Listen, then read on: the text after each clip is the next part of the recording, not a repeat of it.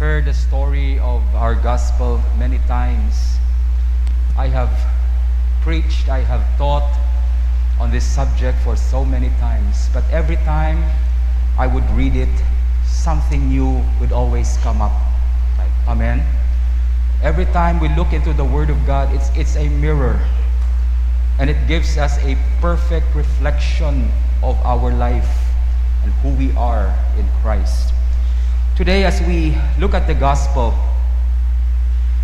again, we are reminded of the necessity, the reality and the truth that we cannot live without God. Amen. Sometimes we only say that, but we don't really mean that sometimes.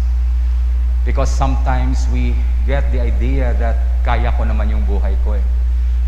I have everything I need now.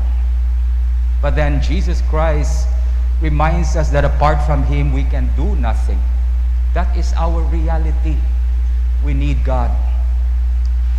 So our gospel today starts with the story of a man who had everything in life. He is young, he is rich, he has friends, he has influence, and he has good moral character. Everything that I would aspire in life is already in this person. Yet today our gospel begins with this man who had everything that life has to offer. He came to Christ. Take note, he did not just walk up to Him. He ran to Him. Tumakbo siya. When he found out Christ was there, he ran up to Him. And he did not care what people will say, and he knelt down before Him. That is a picture of desperation. He was desperate.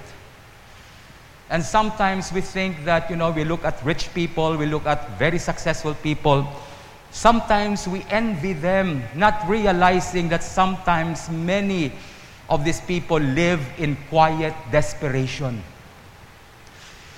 He has a problem in life which he could never have a breakthrough. And this reflects so many of us. I have in my life for how many years, there is one area that I would like to see a breakthrough. And somehow, one way or another, hindi natin nakikita yung breakthrough na yan. This man was so desperate. He was so desperate that he came to Christ running and falling on his knees. And this is what he said to Jesus. This is something that he felt was lacking in his life. And it was an urgent need for him.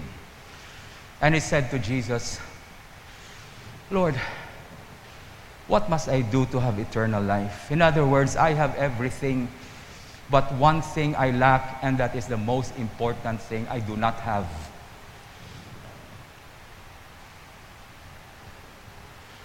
So Jesus said, when he approached him, he said, good teacher. Yun ang tawag niya kay Jesus eh. Good teacher. And the first question that Jesus asked him, remember, Christ, He asked questions. This is very important that we learn to ask questions in our life, because if you do not know how to ask the right questions, you will always have the wrong answer. Amen? The right answer to life starts with the right question. And Jesus guided him, what must I do to have eternal life? That is a question in his life. I want to have eternal life. I lack this. This is very important to me.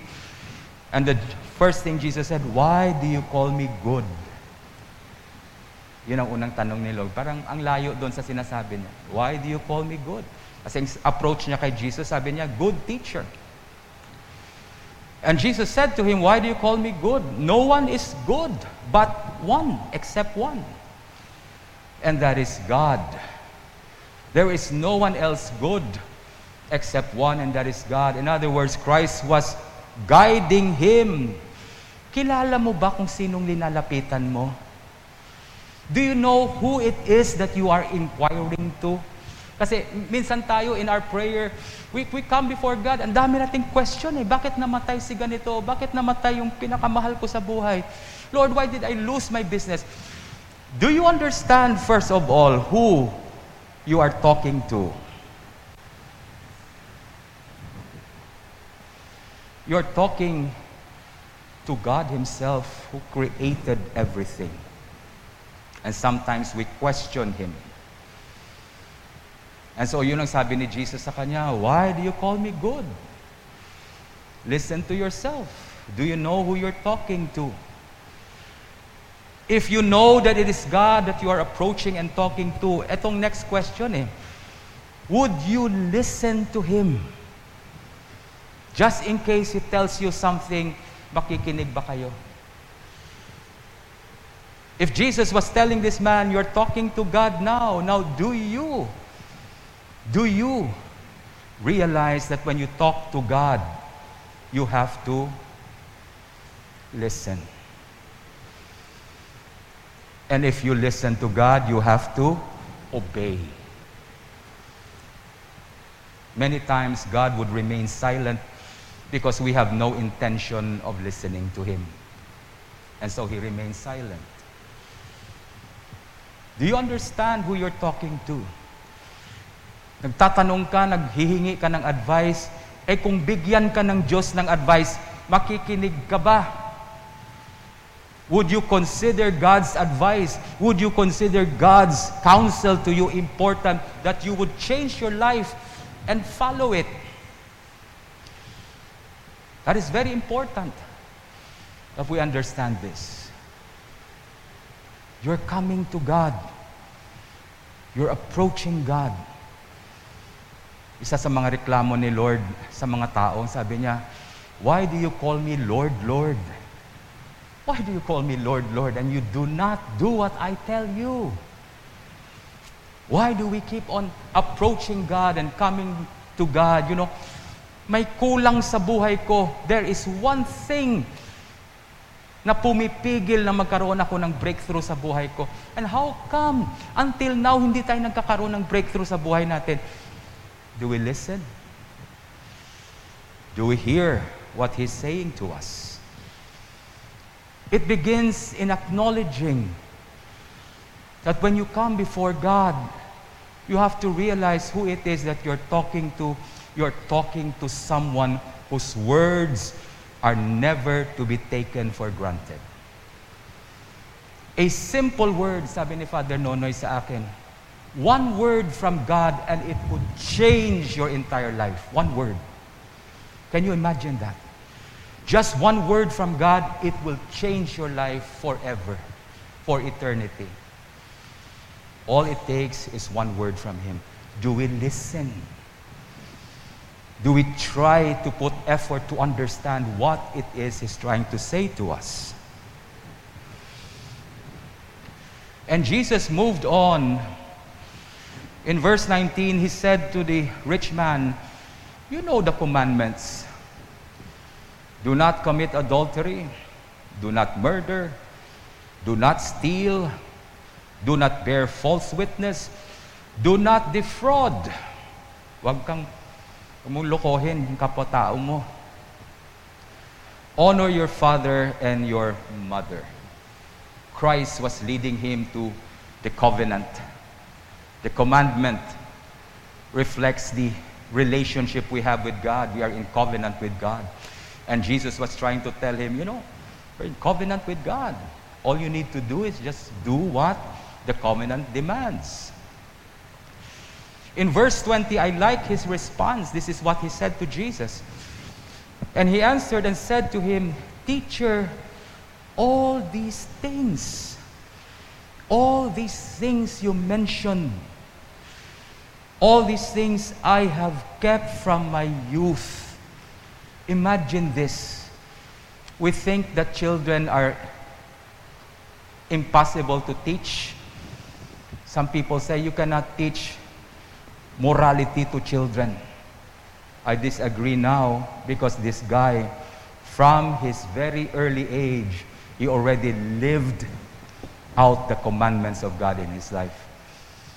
Train the child on the way he should go, and when he is old, he will never depart from those things you taught him. I have been doing this, my Lord. I have been doing your commandments. I have been doing everything I know God wants me to do. And somehow, I'm not experiencing a breakthrough in my life. Walang nangyayari sa buhay ko.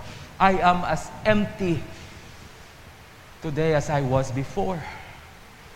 I've been doing this.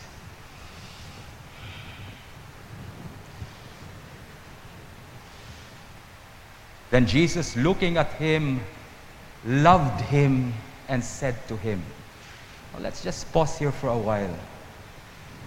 Cannot get enough from this scripture. When Jesus looked at him, Jesus loved him. Whether we're successful or not, whether we experience breakthrough in our life or not, always remember this: God will always love you. And Jesus looked at him. This is something we need to realize in our life today. Yung mga nangyayari sa mundo, mga nangyayari sa buhay mo, sometimes you may think and you may feel God has forgotten about you. No, He has not. God sees you. Nakikita ka ng Diyos. He knows what you're going through in life. He knows every struggle that you are going through. God knows the victories you've experienced. God also knows the defeat that you have experienced. He looked at him. It was a gaze of love. You know, when a mother looks at a child, that mother thinks of so many things habang tinitingnan niya yung anak niya. I used to wake up in the middle of the night. Isa pa lang yung baby namin. Si Micaela pa lang. I would wake up in the middle of the night, tulog yung wife ko, and I would just look at the child. Natutulog siya sa kunan niya, o minsan tabi ng nanay niya. Tinutingnan ko yung bata na yan. And I can go hours and hours just looking at that child. I pray sometimes and just keep silent. Alam natin to mga parents, di ba? You don't get fed up looking at your baby at night. So innocent, so small, so vulnerable. And you look at that child. It's the same way God looks at us. He looks at us in a loving gaze.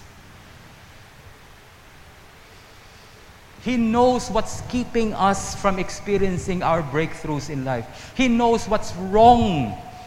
Tayo hindi natin nadidetect. We have no slightest idea of what is wrong. Why can I not experience a breakthrough in my life? Why am I not happy? In the case of this man, actually, he was asking for eternal life, but basically, he's not happy. He's not happy. And he longs for that happiness. He longs for that joy. What are we longing for in our life? Many of us want to experience peace in our life. We want the joy that Scripture has been telling us about. Many of us desire peace. Many of us desire healing. We have one or two or too many sometimes in our hearts. But we need to have a breakthrough and experience it. God, when He looks at you, He knows what's wrong. And so this man came to Christ. He said, I need to have eternal life. You have the commandments. I've been doing that, Lord. And Jesus looked at him and loved him so much. And then He said to him, here comes the advice. And this is very important. We listen. For all those years, nandyan ang lahat sa kanya, but he is not happy in his life, and there is just a simple problem. And this is what Christ said. Then Jesus, looking at him, loved him and said to him, "One thing you lack." Isa na lang ang kulang. Napakaliit na bagay. Pag na-solve mo yan, tapos ang problema ng buhay mo. One thing you lack. You see, when God loves you, God will never lie to you. God will always speak the truth to you. That's how He loves us. Hindi niya binibilog yung ulo natin. He tells us what we need to hear. That's love. Amen? You don't lie to someone you love. You tell them the truth. And this is how Christ loved that man. He loves him so much. And Jesus said to him, okay, one thing you lack.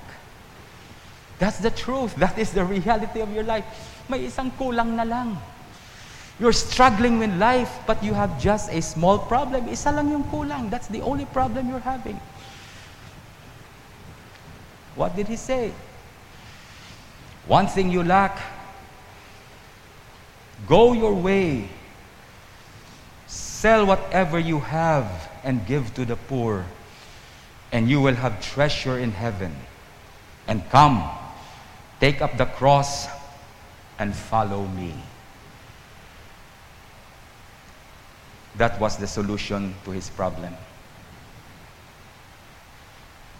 That was the small problem. Bakit hindi talaga siya makaahon and maka-breakthrough sa buhay niya?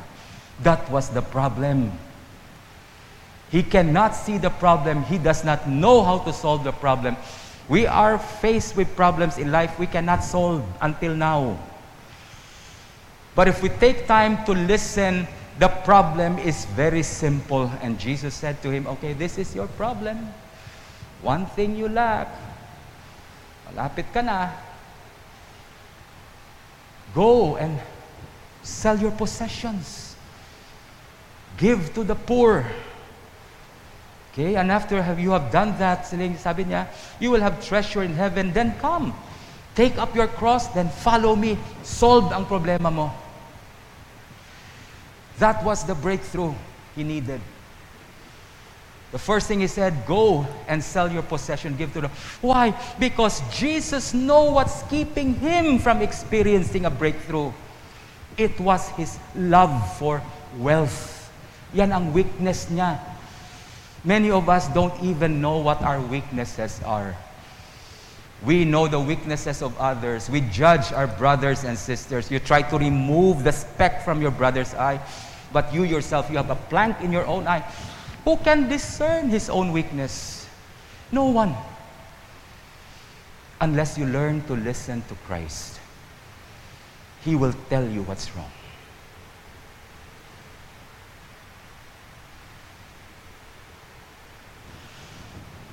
Jesus said to him, go sell your possession. Your possessions are the things that are keeping you from enjoying your life. He does not even know it. That's the deceitfulness of riches sometimes. You think life is better the more you have. Sometimes life does not get better with more you have. Sometimes life becomes good with the less you have. Sometimes. In this case, Jesus was telling him, you have so much, let go of those things, and you will experience the breakthrough you're longing for. But he was sad at his word and went away sorrowful, for he had great possessions. Then Jesus looked around and said to his disciples, how hard it is for those who have riches to enter the kingdom of God. And the disciples were astonished at his words, but Jesus answered again and said to them, children, how hard it is for those who trust in riches to enter the kingdom of God. Listen carefully what Christ is saying to us. Sino mga mayayaman dito? Wala nag-alsa ng kamay.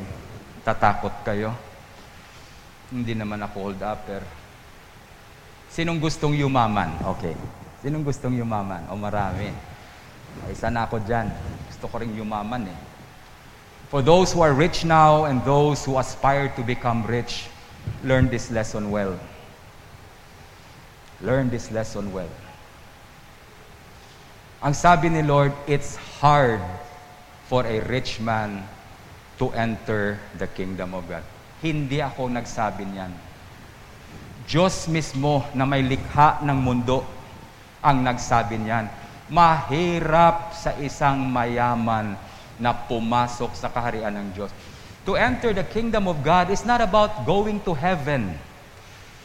To enter the kingdom of God is to experience the joy, the peace, the happiness, of that kingdom. The kingdom of God is not a matter of eating and drinking. The kingdom of God is joy, peace in the Holy Ghost. You cannot enter into a life of peace and joy with so much possessions in your hands. Sabi niya, mahirap yon. Sino nagsabi niyan? Diyos mismo nagsabi niyan. Ibig sabihin, huwag niyo nang kontrahin yan. Sabi niya lang yan. Hindi, pwede akong yumaman. Pwede naman akong maging blessing eh. Blessed to be a blessing. Well, sabi ni Lord, mahirap. Pag sinabi ng Diyos mahirap, understand it, mahirap talaga yan. It takes so much responsibility. Kaya bago kayong yumaman, pag-isipan nyo na muna yan. Huwag yung bara-bara ba, yayaman ako, yayaman. Maraming tumataya sa loto. Problema pag hindi nanalo. Mas malaking problema pag nanalo. Kasi siraan ng bait eh.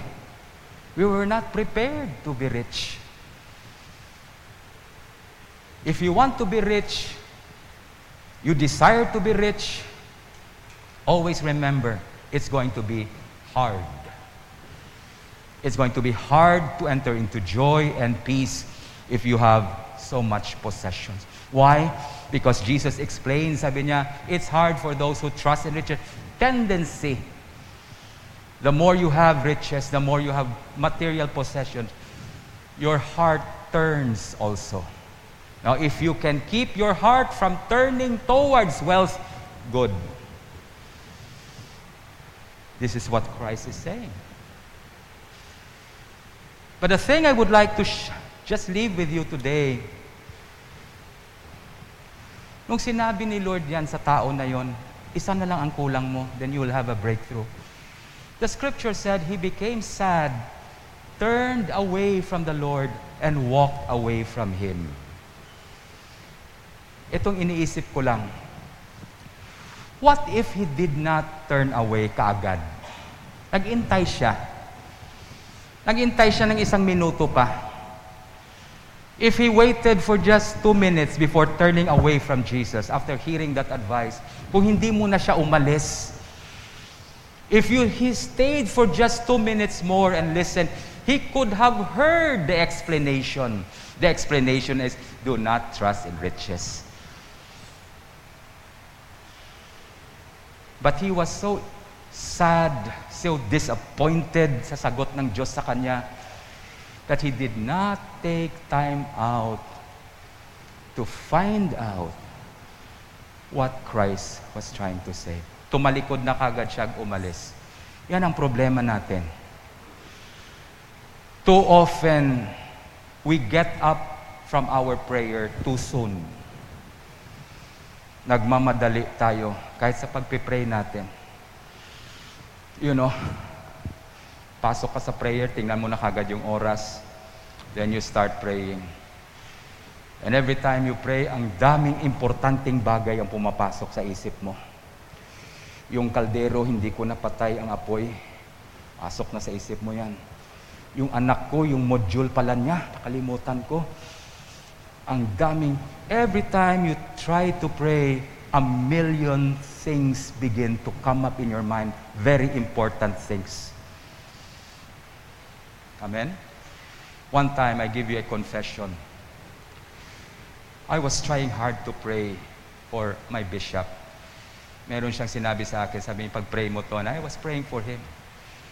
So nandun ako sa Antique, I went to a very quiet place, wanted to pray for my bishop. Pagdating ko doon, pag upo ko, nakita ko yung kuko ko, ang haba na. And following day, magmimisa. So inisip ko, importanteng putulin yung kuko. Putulin ko to. So wala, nakalimutan ang prayer, nagputol ako ng kuko. Because at that time, importante talaga putulin ang kuko. It's like that when you start to pray. Important things begin to happen, to come up to your mind. And the problem with that, we miss out. Because we did not pray well, we did not focus well, we miss out on what God is trying to say. Then after ng putol ng kuko ko, dapat kong pumunta sa palengke kasi kakain na yung mga bata. I do the marketing. And wala na yung prayer. Thank you, Lord na lang. Thank you, Lord. Help Bishop. In Jesus' name. Yun na lang. You understand what I'm saying? We get up from our prayer too soon. Nang mamadali tayo palagi. What if this rich man stayed for just 1 more minute?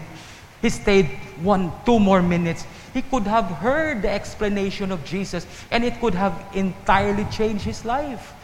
Eh wala siyang oras sa sobrang lungkot niya, umalis na kaagad siya. And it's the same thing with us today, church. It is important that we hear God for our children. You have to hear God for your family. For those leaders of the church, you have to hear God for the church. What does God want to do in the church? You have to hear God for your business. Amen? God can use your business to be a blessing to the world. But we don't take time to listen to God. What does God want with your business? Interesado ka ba sa gusto ng Diyos para sa business mo? And sometimes you don't take time out to listen to Him. And so the story kind of have a sad ending. And this is a story of a man who did not take time to listen to God. I pray today as a people, I pray today that, when you begin to pray every day sa life mo, may time na nagmamadali ka, why don't you tell yourself, 1 more minute. 1 more minute. Hindi muna ako tatayo. I need to hear God. Okay? Give it an extra minute. Don't be in a hurry to get up from prayer and go. Give it 1 more minute. Give it another extra time. Perhaps those times, God will speak to you and tell you the one thing you really need. And it will change your life forever. The Father, Son, the Holy Spirit. Amen.